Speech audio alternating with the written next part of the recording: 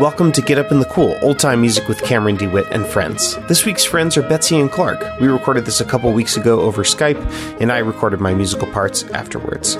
Shout out to Timothy Schaffer, Get Up in the Cool's newest Patreon supporter. Your support means a lot, especially now when the show takes so much more effort and energy to produce. So thank you so much, Timothy. To anyone listening who isn't currently supporting the show and wants to chip in, go to patreon.com/getupinthecool, which is linked in the show notes for this episode, and sign up for an amount that you can sustain and get some exclusive rewards. Stick around afterwards and I'll tell you how to keep up with Betsy and Clark, but first, here's our interview and jam. Enjoy.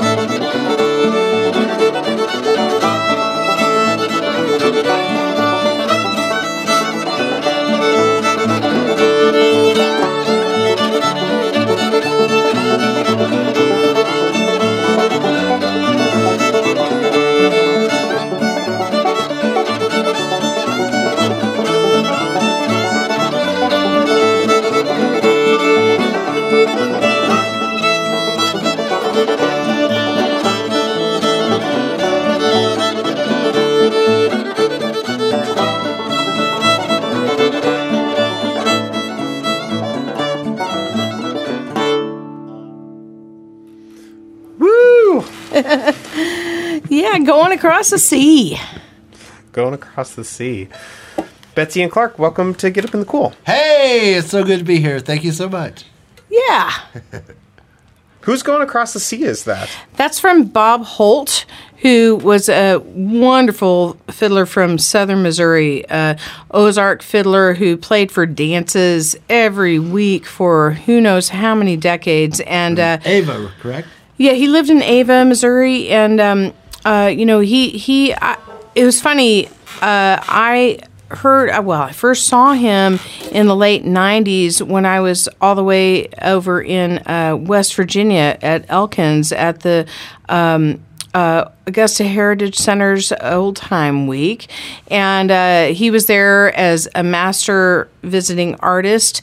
And he was good friends with the Ilmo boys from the St. Louis area. And they would be jamming and playing everything every afternoon. But when I heard his fiddling, I thought, oh, that's the stuff. You know, I grew up in the Ozarks, but I didn't play fiddle music when I was growing up. I played the violin. I was exposed to fiddle music in the early years just from being around, gatherings or little festivals or different events. And I heard Ozark fiddling, but it wasn't until much later that it got into my soul.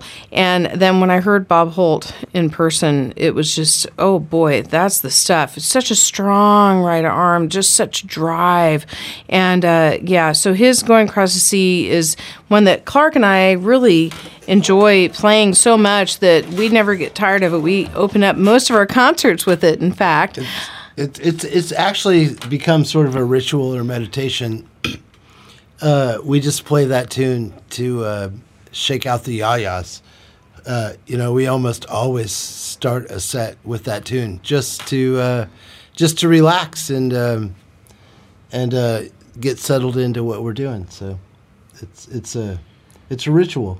Yeah, it's like a perfect tune for that. There's just enough space to get pretty creative with it.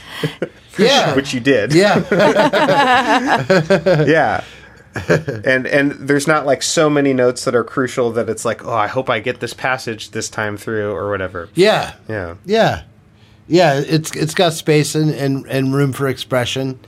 And but it's also got space to just kind of nail it and relax as you nail it, If that makes any sense at all. Yeah. Yeah. Yes. Yeah. Getting them out. Yeah, I get it. Yeah. Exactly. So, Betsy, you said that you heard some, like, Ozarks fiddling when you were playing violin as a kid. Like, what kind of exposure did you have? Like, were you seeking out, or was your family seeking out traditional music, or was there just enough of it around? Yeah, that you heard some. I wasn't seeking it out at all. I was taking violin lessons. I loved the instrument. I loved music in general, and even, before I was in junior high, I was listening to, a lot of rock and roll and stuff like that, honestly. But in Northwest Arkansas, where I grew up, and I grew up in Fayetteville, Arkansas, there were all these little different, there's different events that would take place, a fall event with crafts and music and food and stuff like that. Sure. Like at Pea Ridge, where there was a battle during the Civil War, Pea Ridge, Arkansas, there was a festival there, and I know there was old-time music played there, but also in my earlier years, my family went to the Ozark Folk Center in Mountain View, Arkansas, and there was a lot of music there, for sure, as has been for many, many, many decades. And, the thing is, it didn't sink in super deep at the time. However, a seed was planted, and I didn't... From that trip.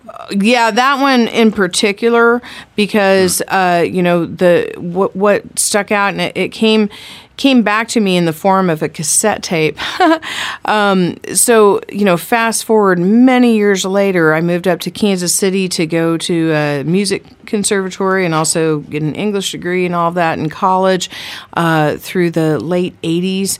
And in the early 90s, while playing some different experimental but still somewhat starting to become folk, the term fiddle was still verboten in my lexicon. It was a violin, even though I played all kinds of different stuff, from rock and roll to, just improvised music and lightly delving into jazz and such like that, all kinds of stuff, world folk music.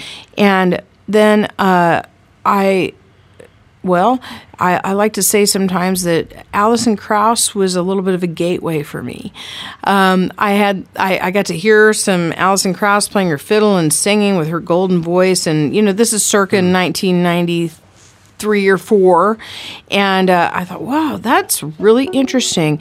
And well, I'll try to make a long story short, but I think it's pretty important actually to mention. At the time, I was working as a secretary at the Nelson Atkins Museum of Art here in Kansas City, and where I worked was also very interesting. It was in the conservation department, and my boss, the chief conservator, Forrest Bailey, he was a fan of all the different kinds of music that I did. You know, he knew I was playing gigs in coffee houses and bars and all that stuff all the time, all night while I'd worked for him all day. And I started hearing some bluegrass music, and I told him about it. I said, Forrest, I'm listening to some bluegrass music. And he said, oh, interesting. The next day he came back with several records that he loaned me, and they weren't fiddle music, but they were old-time music and old-time guitar and banjo recordings, including, well, Art Rosenbaum, who...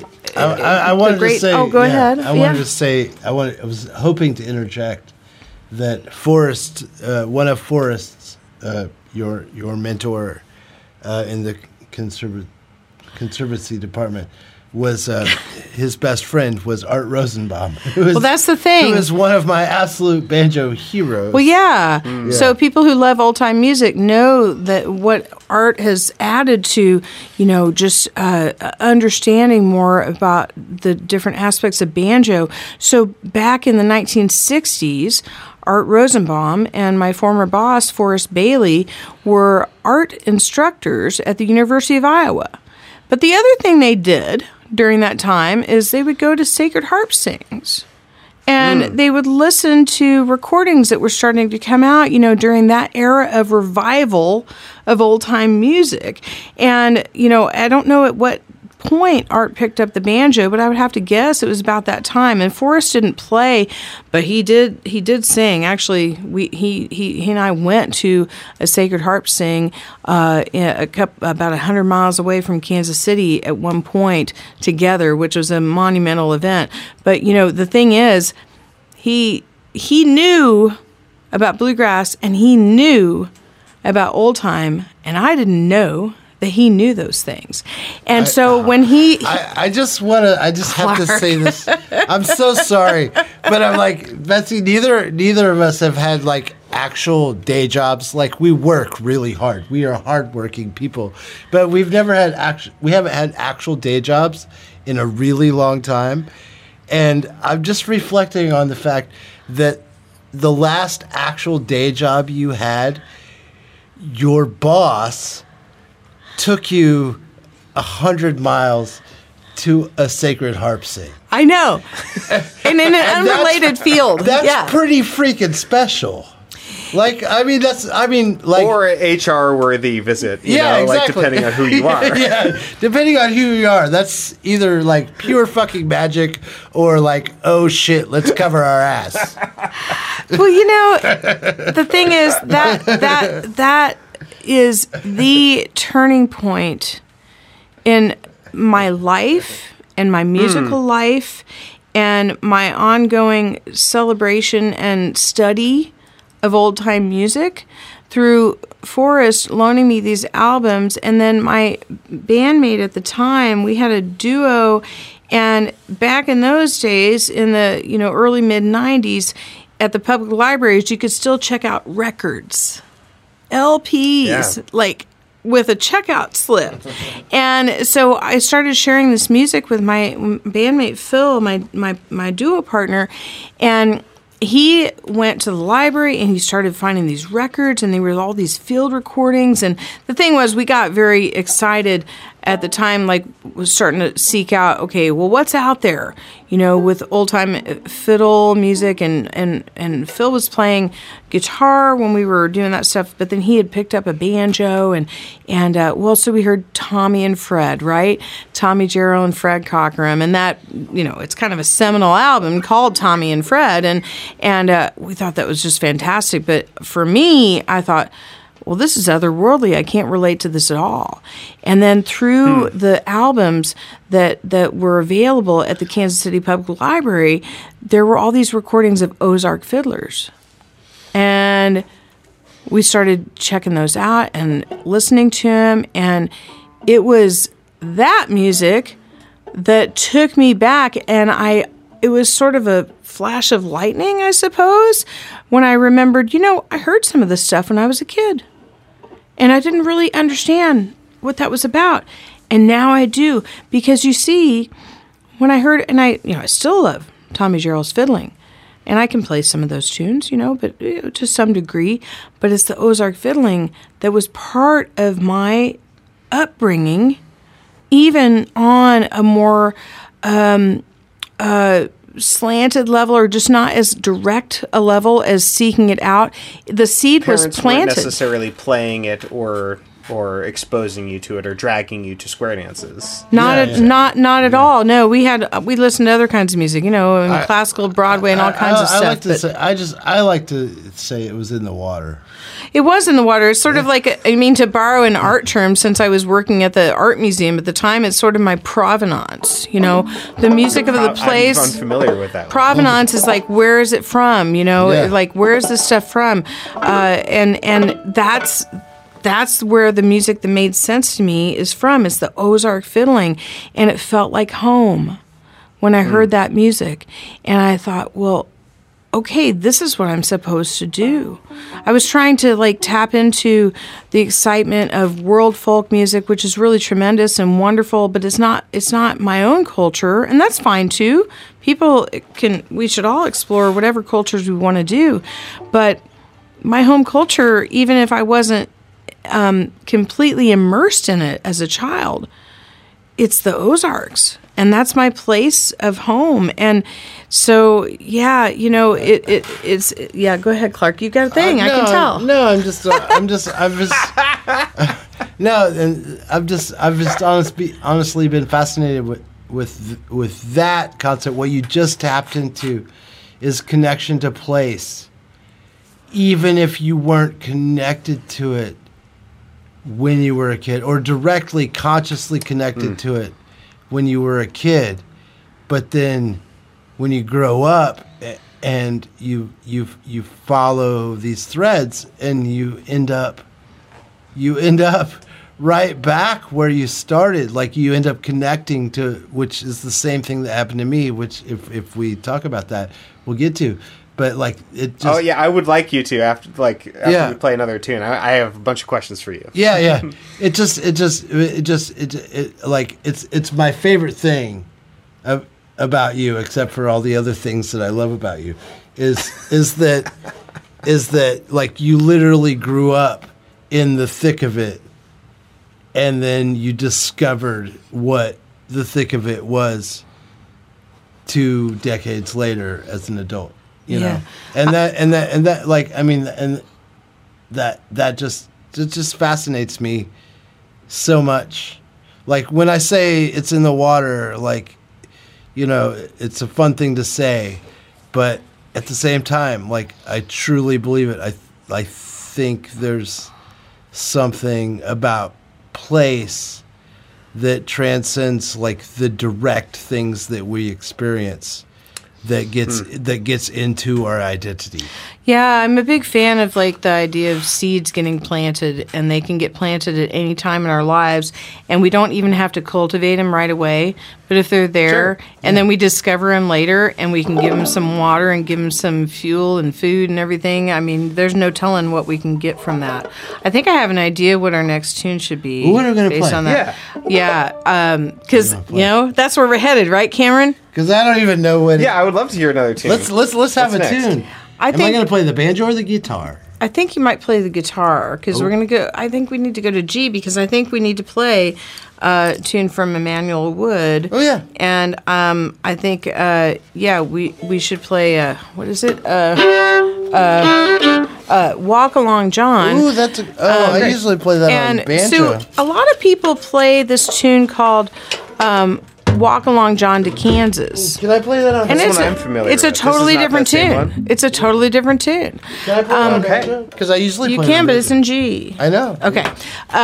So he's got another banjo that's in G. So, by the way, Clark was playing on Going Across the Sea. He played what we call his low banjo, which is tuned to the key of D. So it's a fourth lower than the standard banjo. And now he's picked up his his G banjo, which, by the way, he built from scratch. The D banjo he pretty much rebuilt. It's sort of a Frankenstein instrument. And he's probably not going to be able to, we can't really mute the microphone while this happens. So this is like kind of behind the scenes stuff. But after we got together, Clark built this banjo that he's going to play on the next tune from scratch, from the ground up. But the other banjo, which he had before we met, which is over 6 years ago now, he did a lot of work on it and essentially rebuilt the whole thing without taking it all apart and all of that. But since the get-go, from the beginning of our time playing together, it started out with just simply me with 2 fiddles and Clark with 2 banjos, and then it continues to expand a bit since guitar happens a whole lot too. But yeah, I thought it'd be, after talking about how the Ozark fiddling hit home with me, I'll mention an album that is a seminal album for my whole coming into place and understanding and realizing that I'm meant to continue playing this Ozark music and just, everything I've done in the old time world, I've been, I guess you could say I'm a little bit of an underdog. I had a band called the Wilders that was like really pretty darn successful. We toured around, we had about a 16-year career and international tour. We had amazing times with that. We weren't like commercially famous, but what old time band is? Well, there's a couple, but not too many. So, but at any rate, with the Ozark music still, it's getting a little bit more attention as the years go on, which is wonderful because, it's just, there's so much special Ozark fiddle and string band music and singers and all of that. But the album that really sealed the deal for me that we checked out from the library was an album called I'm Old, But I'm Awfully Tough. And I think the subtitle is Masters of the Ozark Region. And it's fiddlers, it's banjo players, it's singers, and I'm pretty sure it never got digitally redistributed, but there are probably places where people can tap into it.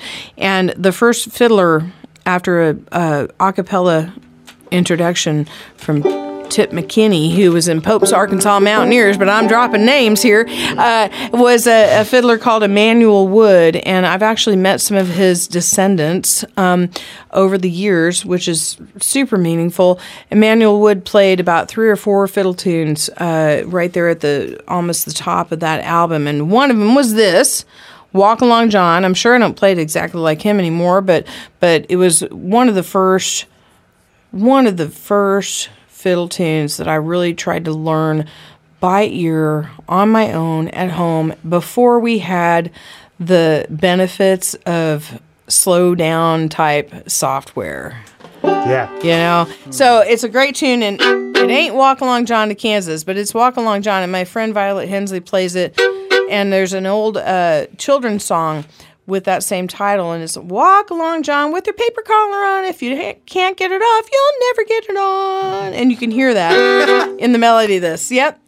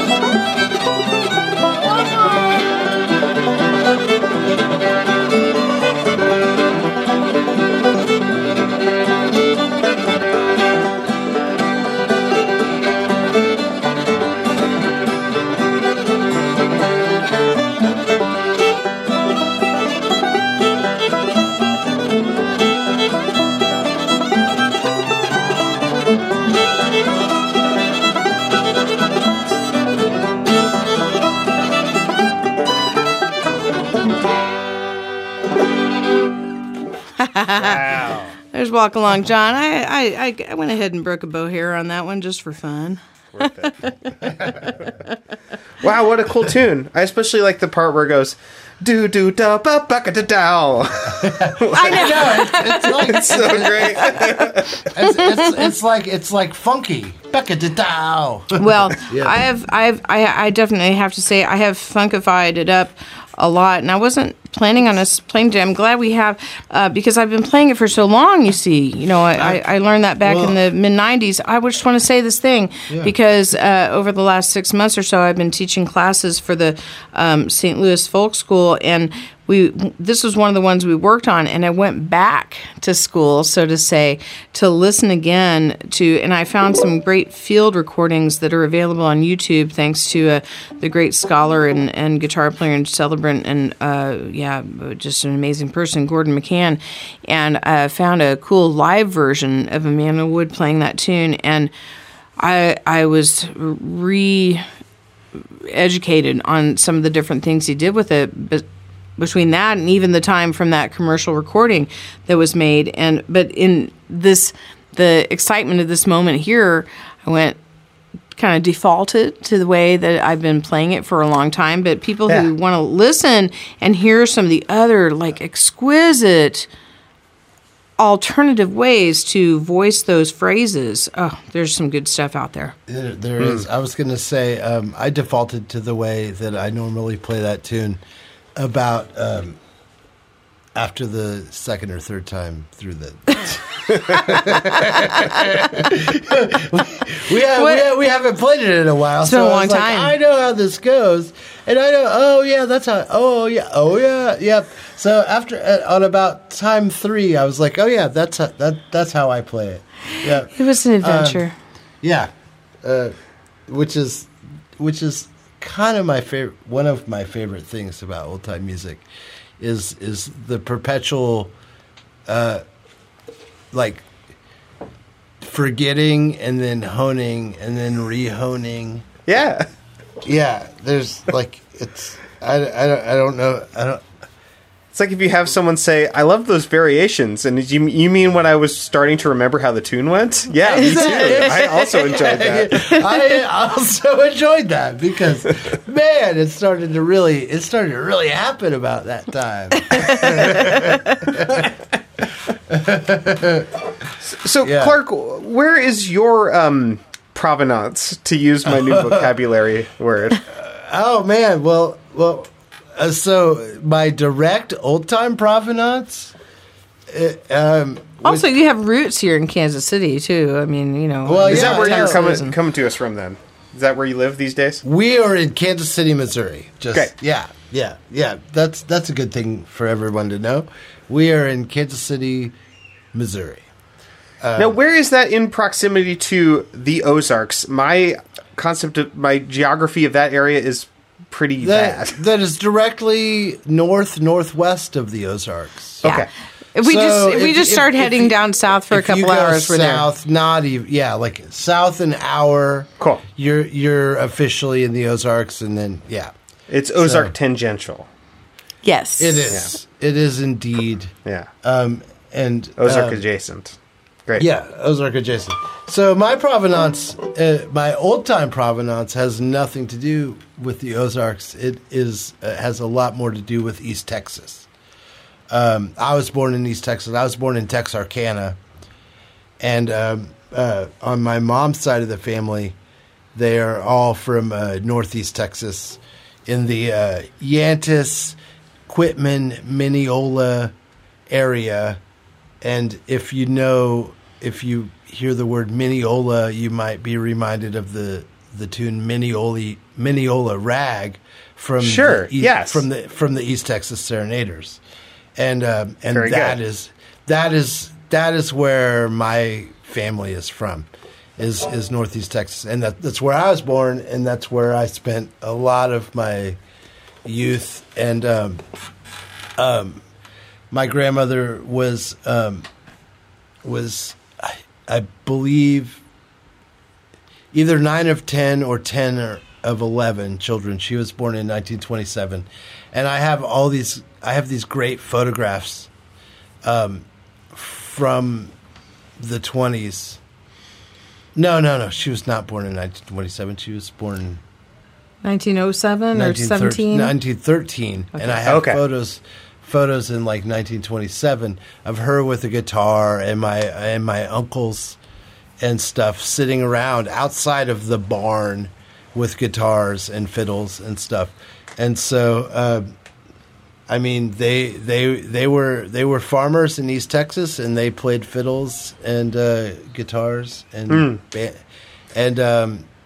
and those are the people that I grew up knowing.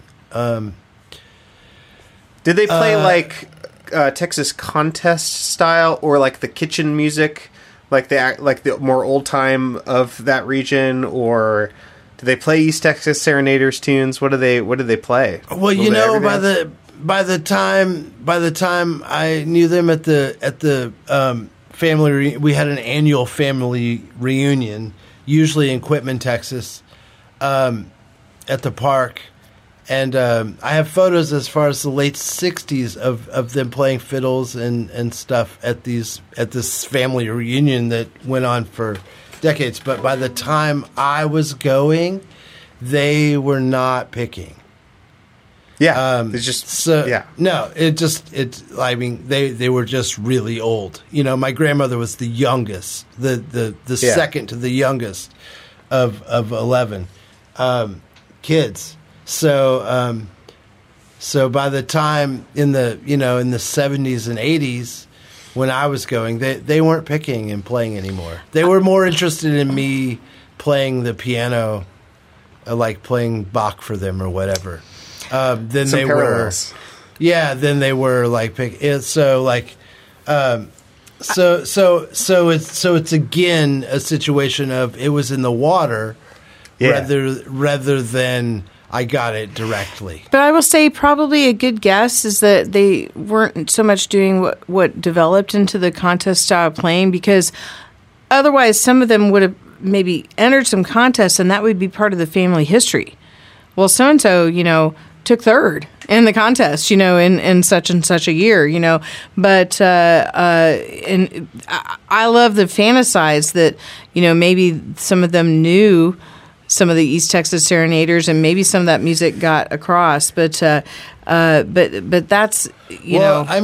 to history. The reality is that it's almost impossible that my aunts and uncles didn't know the East Texas Serenaders, because, the population was just so small, and the they would have been gathering. Centers were actually small. Sure. So. Everyone knew each other, especially the musicians. Everyone knew each other, even if you lived 80 miles away. Yeah. Because there were only really a few hundred people in the community, even in a 200-mile radius. So, yeah. So that's my old-time provenance, which is completely indirect. Like, none of it was directly transmitted to me through family members. That's just some of the heritage that I have that I'm lucky to have found, and I'm so glad to have those photographs. I have 10 to 20 photographs of my family in the 20s, in the 30s, and then all the way into the 60s of my family playing this music. So I'm really lucky to have that, but nobody taught me these tunes. Right. So when did banjo enter the picture for you, or is that how you got into playing this music now? Is through the banjo, or? The banjo is what brought me to this music for sure. Man, I've told this story so much that it almost feels rehearsed. But I tell this a lot, but I don't care. I'm going to tell it again because it's absolutely true. It's really what happened was I was a keyboard player more than anything else. Keyboard player. Yeah, playing Bach for your aunts and uncles. Yes, no. Yeah. I was like I studied like 20th century composition and jazz very in good. college, and then I played keys in rock and funk bands. And you also Cool. played cello when you're, Yes, you know, yeah, you're- exactly. yeah. And I played cello, but like at this point, like I was on tour. I was in touring bands playing, and I was also producing records for people. Like that was my thing. Like I was playing some like crazy modern music, and mostly known as a keyboard player. And I burnt out. Like I just got tired. Is it because of how exhausting it is to do that work? Yeah. Is that why? Yeah, but they're both. Well, playing the piano is exhausting, but Especially if you have like yeah. 3 keyboards But- and extra but- stuff that you're plugging into. But making records and like touring, I mean, my personal record, like it was hundreds of days on the road, but my personal, I think, record was 29 shows in 29 cities in 29 days. And I Awful. I hate this story. yeah. I'm just listening to it. Yeah, like I No wonder you didn't- burnt out. Yeah, exactly. I mean, and it's a thing. Like I didn't mind being a road dog, but like I was doing that, and like I wasn't treating myself well either. Sure. So so all of the above contributed. One of my favorite little things was like I was dressed kind of like I am now, which is like a hoodie and I'm in sweats. I was in jeans, but like I got on a plane and sat down,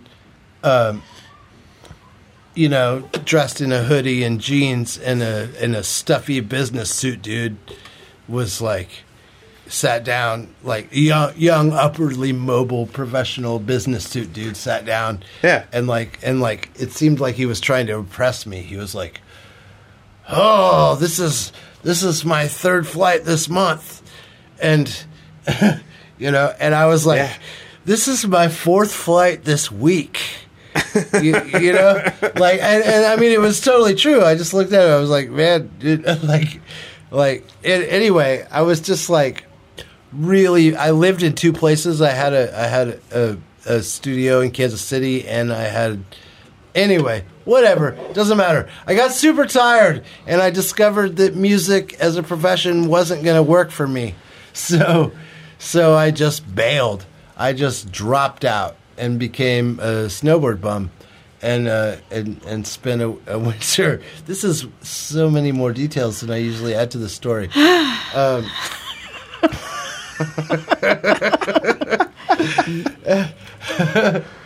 At any rate, some time passed. Yeah, I noticed that Betsy isn't trying to chime in to add details. Yeah. I'm trying to, Well, we didn't know unlike each what other he yet. did. But yeah, you didn't know me either when you were chiming in on me, Yeah, but that's yeah. cool. You're That's chiming in on your own cool. story. Yeah, yeah. So anyway, after a while of attempting to not play music for a living, I did a bunch of other stuff. Fast forward to Texas one morning when you woke up. Fast forward to Texas one morning. Instead of waking up and saying coffee, I woke up and I said, I'm going to buy a banjo today. Yeah. I don't know why, but like it just happened. I just sat up and I said, I'm going to buy a banjo today. And I was in Wimberley, Texas, and I drove into Austin and I bought a banjo. Now, was there some sort of like...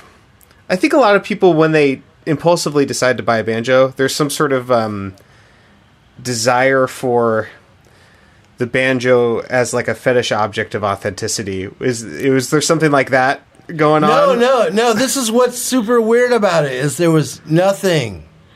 Like it doesn't even make like... No, it was... You didn't think it was going to like fix you or something. You were just like, why not? It was a complete non sequitur.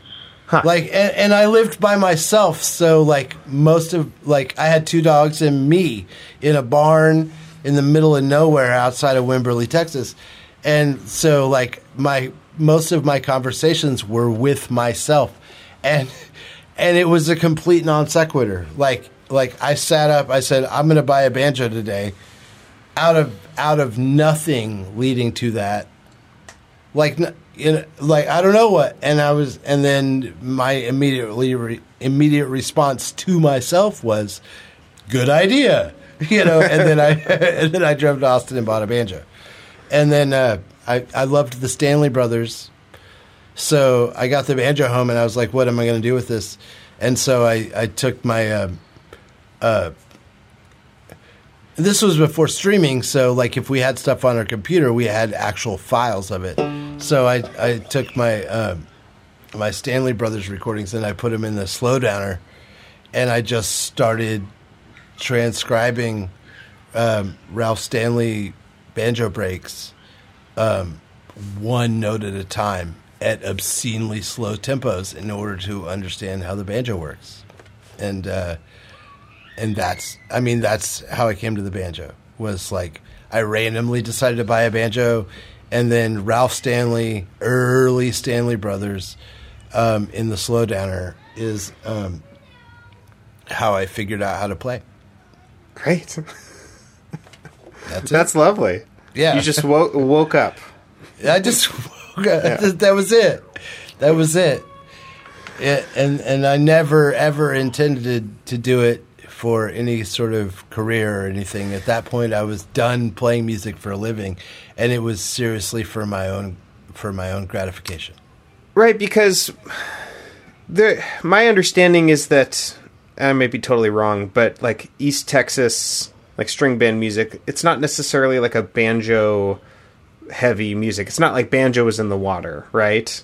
Like for you. Yeah, no, it's really not. It's not a banjo heavy region at all, for sure. In that sound, banjo isn't like a big integral part of it, for sure. Oh, I mean, I was already a guitar player and stuff. Like, I already played guitar my whole life, so it's not like I was learning string instruments when I learned the banjo. Right. Like, I played guitar my whole life, and I played cello my whole life, way before I decided to learn banjo. So, you had some intermediate steps. I did. It makes sense. But no, banjo's really not in the Northeast Texas water. It's really not. That's good. It's a good thing to think about. Let's do another tune. Let's hear another tune, and then I would love to hear how you two met each other. Guitar. Oh, you get guitar? Yeah. I'd love to play the guitar. Sounds good, Cameron. Thank you. Well, just because it's been something that has kind of resurfaced lately, we'd like to share a song that I wrote quite a while ago. Well, there's a couple things about it. One is it's going to be out there in the public world anew. It's been released before, but it's going to be out again coming up this spring, thanks to a project that Aaron Marshall and Rachel Eddy spearheaded called the Sweethearts Project, and we were so honored and overjoyed to be asked to be a part of it, and so we decided to put this song of mine on there as well as a fiddle tune and an Ozark fiddle tune, of course. The song goes back a number of years, but it is the title of it is Question to Lay Your Burden Down. But it's really an answer song, except this may be like a little nod to Doctor Who fans. It's a bit timey-wimey because this song comes from a response to my friend Mark Smeltzer's song called Lay Your Burden Down, which he wrote when he was in a band that was part of the kind of the young era of acoustic and electric bands growing in Kansas City in the mid-'90s, right around the time that I was starting to immerse myself in old-time music. And Mark had this band called Trouble in Mind, which was blues based, but old school blues. Like, Mark is deeply educated with like the music from the Mississippi Sheiks and just so much really old time blues. And he's got that soul of him that is like that. And he wrote a song called Lay Your Burden Down that was always an impactful song to me. And many years later, I was just thinking about that song a lot, and I wanted to write something in response to it. But really what I realized was that Mark's song represented a type of answer to me for the struggles and the trials and tribulations that we all deal with on an internal level. And they, sometimes raise their ugly heads. And, in this last year of dealing with pandemic times and all the additional challenges that we all face during it, it's kind of come back to me again. So Clark and I recently recorded it. It'll come out a little different today, but the whole thing is this song would not exist were it not for an incredible song that my longtime friend Mark Smeltzer wrote. So you don't hear the words "question to lay your burden down" in the song, but it references his song. Oh, you have a thing. No, that's beautiful. Oh, thanks. I don't have too much of a thing, but you said it'll come out a little bit different. And my question is, what key is it going to come out in? Well, it's still going to stay in A. Okay, perfect. Great. Thank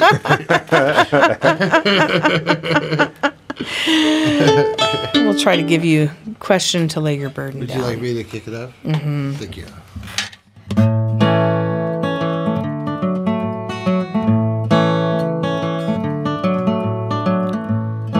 So I'm having a hard time.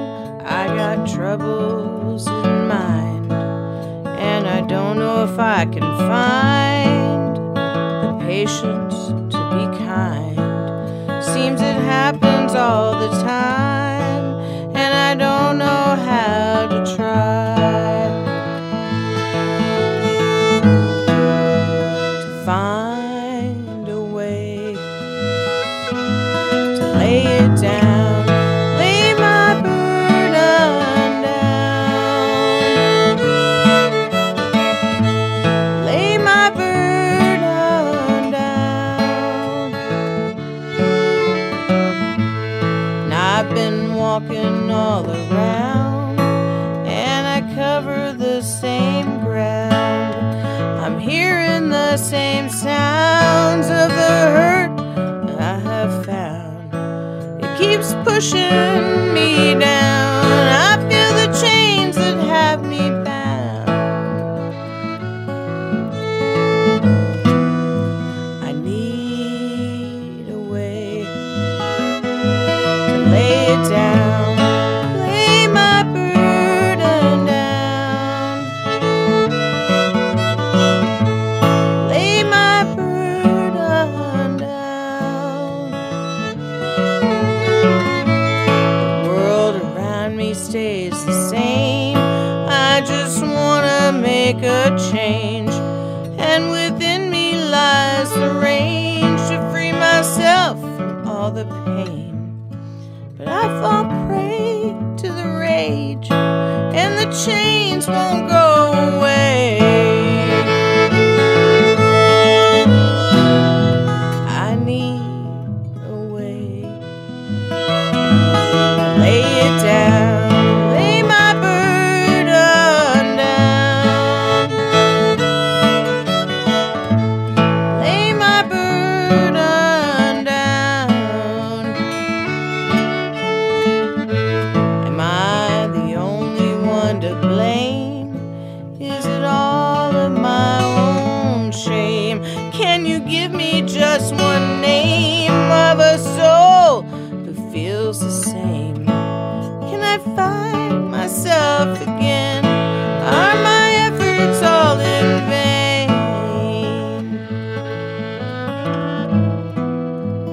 Please lay it down, lay my burden down.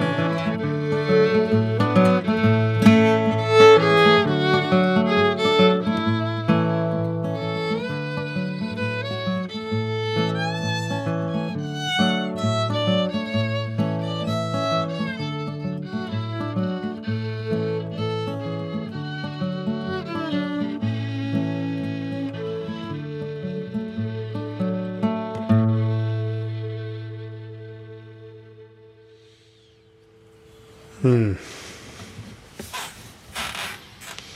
always have to figure out how to be an interviewer after like pensive songs or tunes. I just need to think about my life for a minute. That's gorgeous. That's so beautiful. Oh, thank you. Again, it wouldn't exist if it weren't for my friend Mark Spencer getting it going, And it's not his version's not readily digitally available. I might have to talk to him about that, It's beautiful, baby. Oh, thanks, honey. Yep. Yeah, it takes a specific kind of insight and songwriting skill to write something that's broad enough to be like sort of widely applicable to people's lives, but also to like hit them deeply, and you did it. It's hard. It's hard work. Thanks. Thank you. Much appreciated. Thank you. Yeah. Yeah, that's sort that you sort of said it. That is sort of the holy grail of songwriting, right there. Is like it's very hospitable. It's like you feel you like to like in your song say something super specific to you, but also say something that like nobody else knows what the specifics are, but it also tells a specific story to them, and also yanks their heart out. Is like that is the holy grail of songwriting, right there. That's it. So, yeah. So I don't know how you two are going to, delegate to each other how to answer this question, but this is a question to both of you. How did you meet? Ready, set, go. Well, if I let Clark go first, it might go on for about an hour. But you can go. Go. You know what? I'll make it short, and then you can take it long. Well, Betsy and I were both in the mid '90s early '90s. Early and mid '90s in by mid '90s I was like all old time, nothing but old time. Anyway, Betsy in the mid '90s, Betsy and I were both in bands well known in Kansas City that were frequently playing the same venues, and we had many friends in common, but we didn't know each other at all. We did not know each other in the 90s, even though it's ridiculous. The first split 7-inch that one of my bands that I ever did, it was a split 7-inch, so one band on one side, another band on the other, total. Anyway, I'm familiar with those. Yeah, no, I know. But so the first split 7-inch that I was ever part of, the other band's bass player, who is a good friend of mine at the time, ended up being the bass player in the Wilders. Like years later, though. Yeah. Good.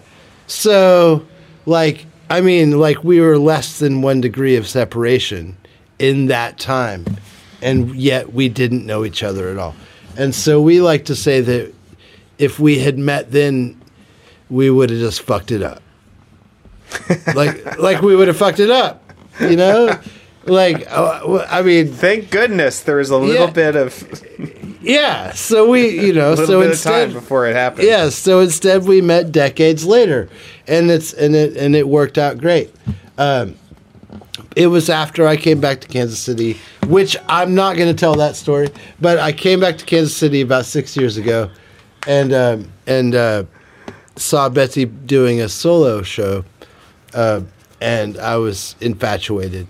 And then made a point of meeting her at some bars, and then and at that very first solo show, I remember seeing Clark because I didn't know who he was, but I thought he was really cute, and it all happened at a pretty impactful time because it was very shortly after my father passed away, and that's a whole other story in its own, but it was my first performance, actually, after my father passed away, less than a month later. And I was, in that era, I was playing a lot of solo shows. I had released my second solo album the year before that, which was actually the first time that Question to Lay Your Burden Down was released. And I was out there playing fiddle and singing with the fiddle and doing solo shows, and I remember seeing it was a daytime show in a really neat past venue here in Kansas City, where it was like combination flea market venue. Oh, cool! It was a really wonderful place, and I saw this cute guy with a cap coming down the aisle. I was like, who is that? But I was concentrating on my show and all that, and then we just. Shortly after that, our mutual friend, who was actually a decades-long friend of Clark's and back from his days in those early 90s days when we were in bands in the same scene, he invited me to come to Clark's birthday hangout at a mini golf thing. And I was like, I don't know, because I was still, I was dealing with stuff and I didn't know. But we kept running into each other. There was definitely a magnetism, and Clark was referencing his family pictures that he was talking about with his musical family. And one of these places where we ran into each other, I was deep in conversation with someone, and Clark bounced up like Tigger, and interrupted the conversation. Surprise, surprise! And said, "I want to show you these pictures. Look at these photos my mom just sent me." Okay, hang on. Okay, I'll be right there. And I looked, and I seen, porch players and, pictures from the 30s and such with guitar players and fiddle players. And I was like, well, that's really cool, and we orbited around each other for a few months and got to know each other. And definitely the pull was there. We became a couple before we ever played music together.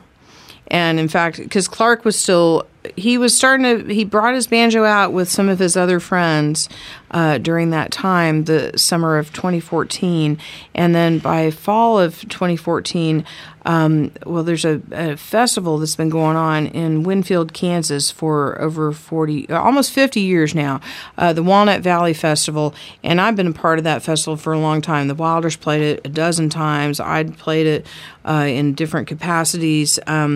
And did workshops there, and just I've been going to Winfield since about 1994 or 5, and never missed a year until this last year with pandemic, right?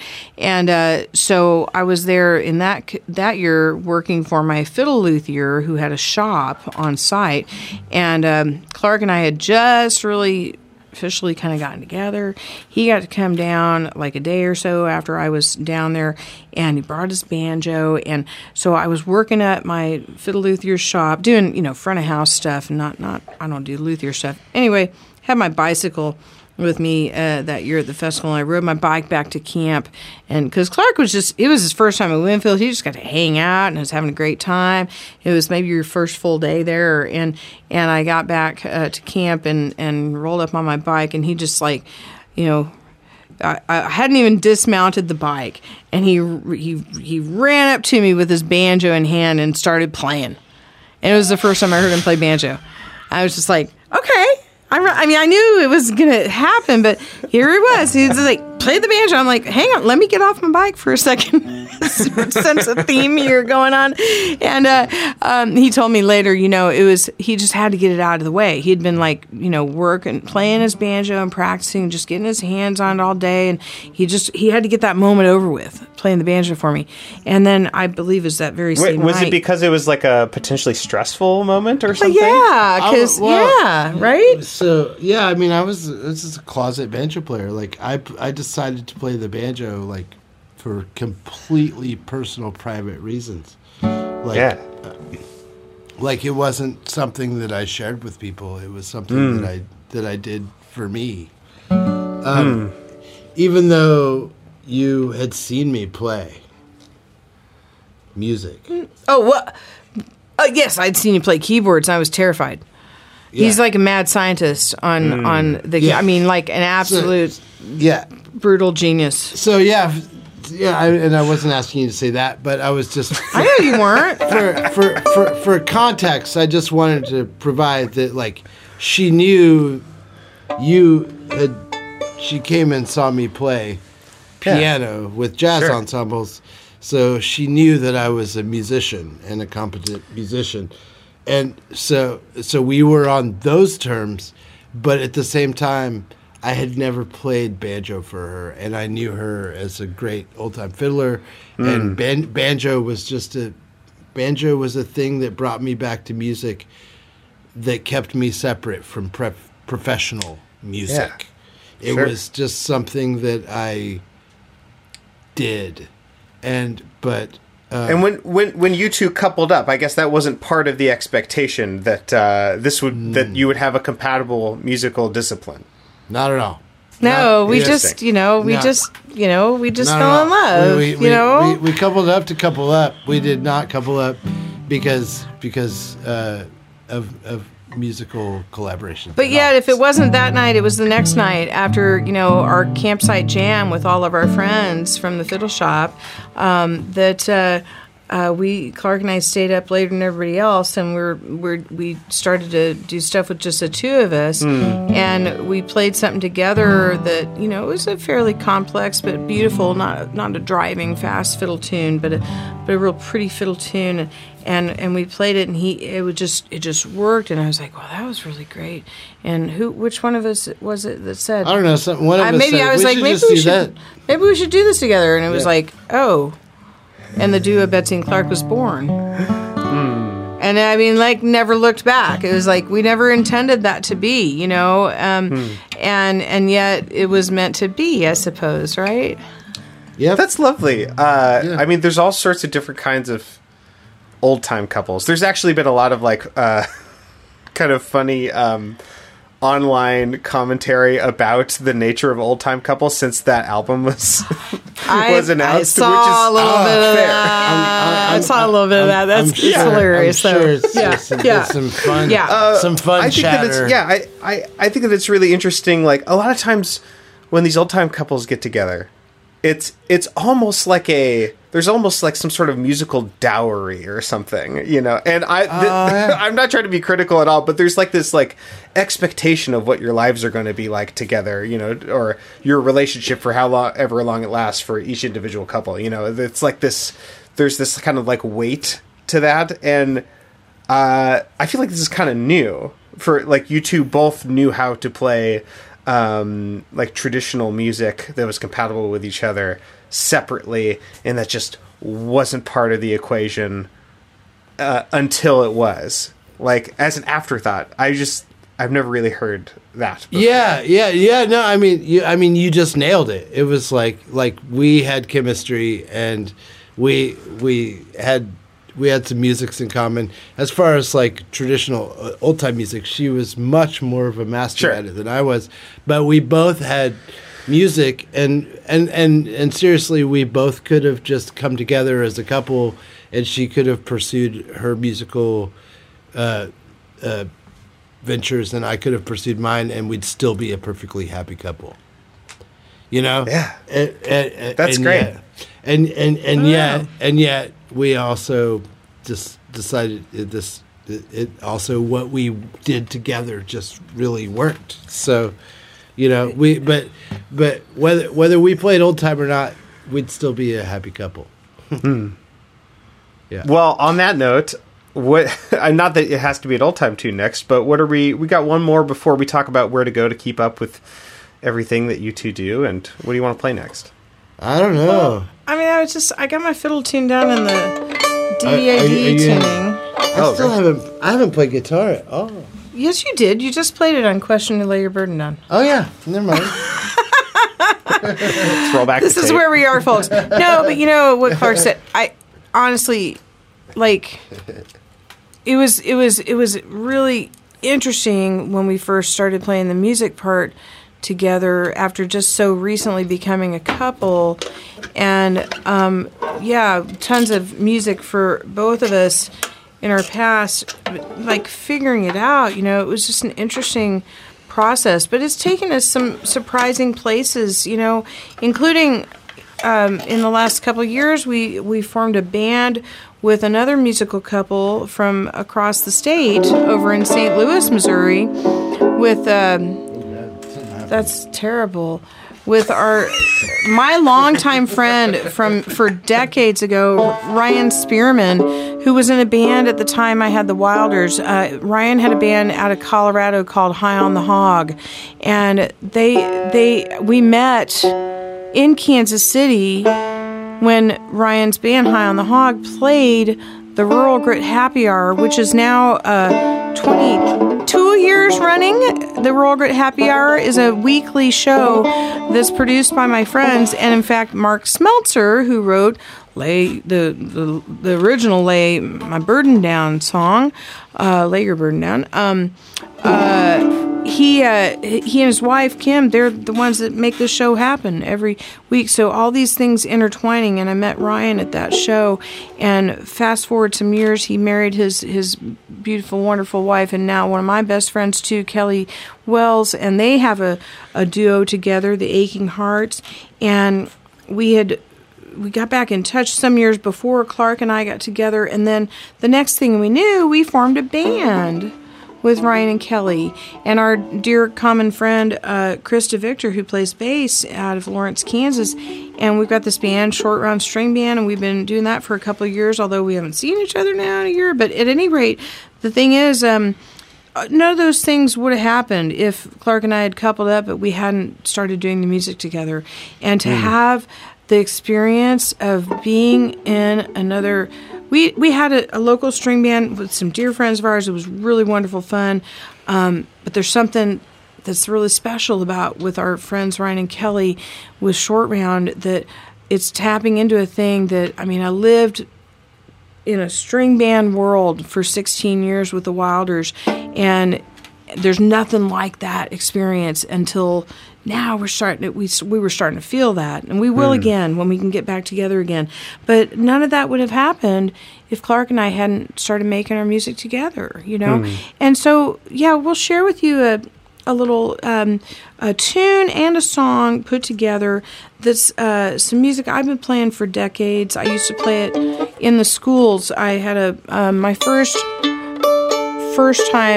full-time music gig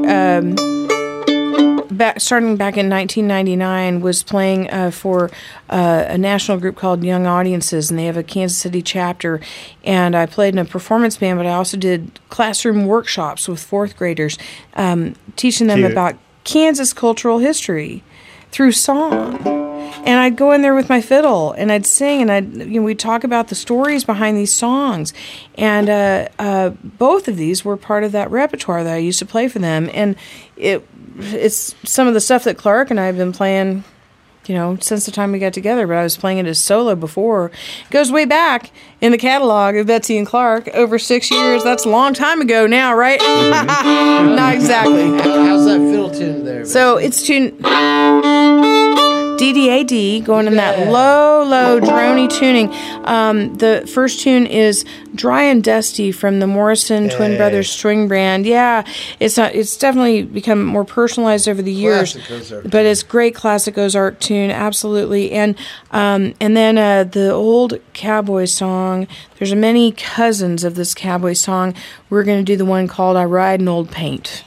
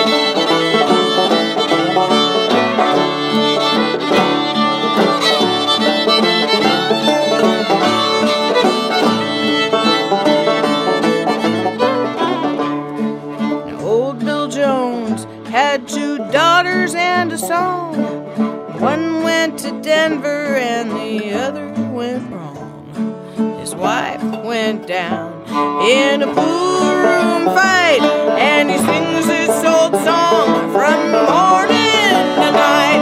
Right around, little doggies, right around them slow. The fiery and the snappy are raring to go.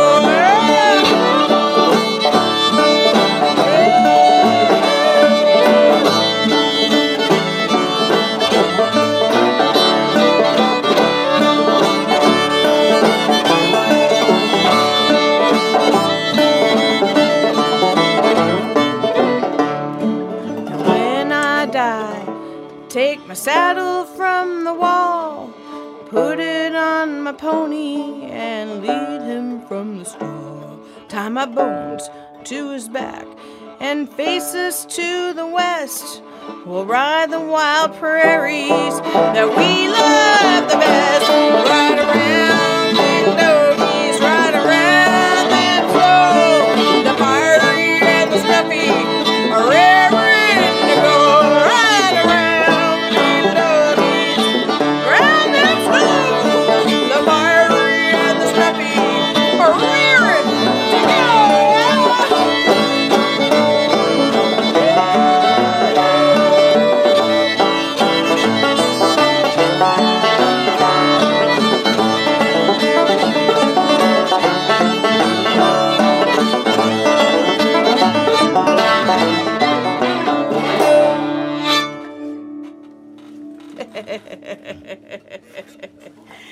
Right around. That's lovely.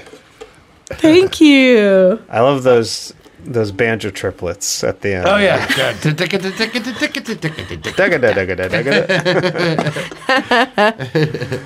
That's what three fingers are for. So we just got one tune left, but before we do that, where do we go to buy all your stuff or study with you or whatever? This is the call to action portion of the show. Oh, cool. Well, so before we talk about specifically where, that's a great question. Study with, buy, study with. We are both hire back, like when people are hiring things, booking. Exactly. But I love the idea of study with because Betsy and I are both. We didn't talk about this much yet, but we're both really dedicated educators. We've both spent the last quite a number of years of our lives really, besides playing, actually thinking about and discussing and exploring music education and effective methods. And so, I mean, as a couple, I'd say 80% of the conversations that we have in our normal life around the house revolve around experiences or insights that we have about music education specifically. That's like most of what we talk about, except for like what's for dinner and stuff like that. Sure. But like it really. I mean, I love being a creative musician, and it's easy for me to do that. To just like get into like, what can I make? What can I discover? But I really love figuring out ways to transmit that to other people at every different level of relationship with music, and to figure out effective ways to help other people have a relationship with music. And Betsy does too. It's one of our deep callings in life. So that was a long way to say, if you go to betsyandclark.com, you can find out a lot more about it. You can hit us up. I'll take it over. Yeah. And that stuff will probably show up on the screen, but if you're just listening, it won't be because it's a podcast. So BETSE. I'll put it in the show notes. Oh, yeah, in the show notes. But we both have an E at the end of our name. So BETSE. A-N-D. We don't use the ampersand on the web address. It doesn't work Sure. that way. And Yeah. Clarke, CLARKE.com. And there's a tab on there that's called Instruction and Recording, because there are lots of different services that we love to provide. And instruction can be private lessons. We also teach workshops. I've been doing an ongoing, one after another, series of classes teaching for the Folk School of St. Louis, as I mentioned. But also, with Clarke's engineering experience, he can do, right now we can't have people into the studio to record, but we can do things long distance. And both of us have provided a number of times over the years, not just this last year, recording tracks. You want a fiddle track on something, you want some, guitar, banjo, and piano. Go ahead. Exactly. Remote session work. We can do, Yeah, we can any of that for a session. We can do. If you need a fiddle on a track, we can provide studio quality as well as Betsy quality fiddle.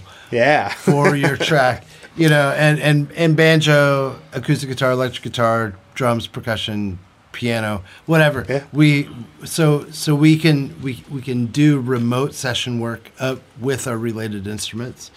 And we have been, over the last year. That's definitely come up a number of times, and it's something that until we can all get together again in person, it's been a meaningful way to connect with other artists, other music makers, other composers and songwriters, and so we really we get a great deep joy from having those kinds of connections. We have a Bandcamp page too. I forget how those URLs work, but I think it's Betsy and Clarke / or .bandcamp.com. Search for us. .bandcamp.com, something like that. And I'll put Clarke, it in the show notes. Yeah, Clarke has one too for some of his new music that he's been writing. We have one for Short Run String Band as well, and I'm thinking, there's probably a couple of website updates I need to do to put those links in there too. But I have a bunch of work that I've done, some short films and some original music that I've done that is all on my Clarke's in Space YouTube page. So CLARKESINSPACE, Clarke's in Space on YouTube is my user, and there's a bunch of stuff. But we will put a playlist of my favorite stuff that I've done in the last couple years on BetsyandClarke.com tomorrow. Or soon. Cool. Great. Perfect. Yeah. Thanks so much for playing us some tunes, and I've been wanting to have you on the show for a while, ever since Chris Stableford and I started talking. That's probably one of the first things she said to me, which is, when are you going to have Betsy and Clarke on? I'm sorry it took so long. I was reminded of you two when I recently had Annie Standinetz on the show, and we played Old Dirty Boot. Oh, no way! Yeah, it was the best. And I was like, oh, wow, this tune rules. I gotta have them on the show. So That's super cool. What a wonderful reminder of that. And Annie, she's so wonderful. Oh, that's great, Cameron.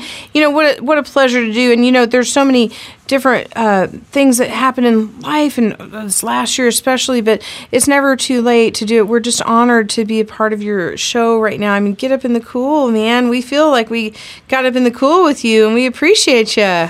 It's so Likewise. fun. It was really so fun to connect, and just what you said about all these the connections about playing, it just hit me really hard in the heart about, like, that ultimately is what it's all about, like actually seeing people in real life, and even if you run out of things to say, like, you can just have a tune and then all of a sudden you have all these things to say, and you have these connections that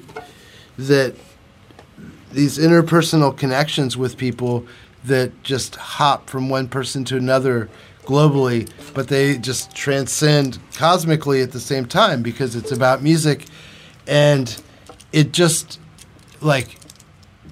mentioning what you mentioned reminded me that we're sitting here on a streamer in a studio talking about this stuff, and how disconnected it is to feel right now with a thing that is truly meant to happen. It's waveforms in the air. It's truly meant to happen face to face. And I really can't wait until I see all of you, every one of you. Like, I'm talking to everyone that's listening to this podcast right now.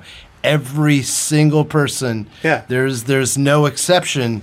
Which means that you all have to behave. If you listen to this podcast you gotta get vaccinated, and you see me in real life next whenever, and say, I listened to this podcast, and you said, if you say, do you want to have a tune, you will say yes, then that is what's happening.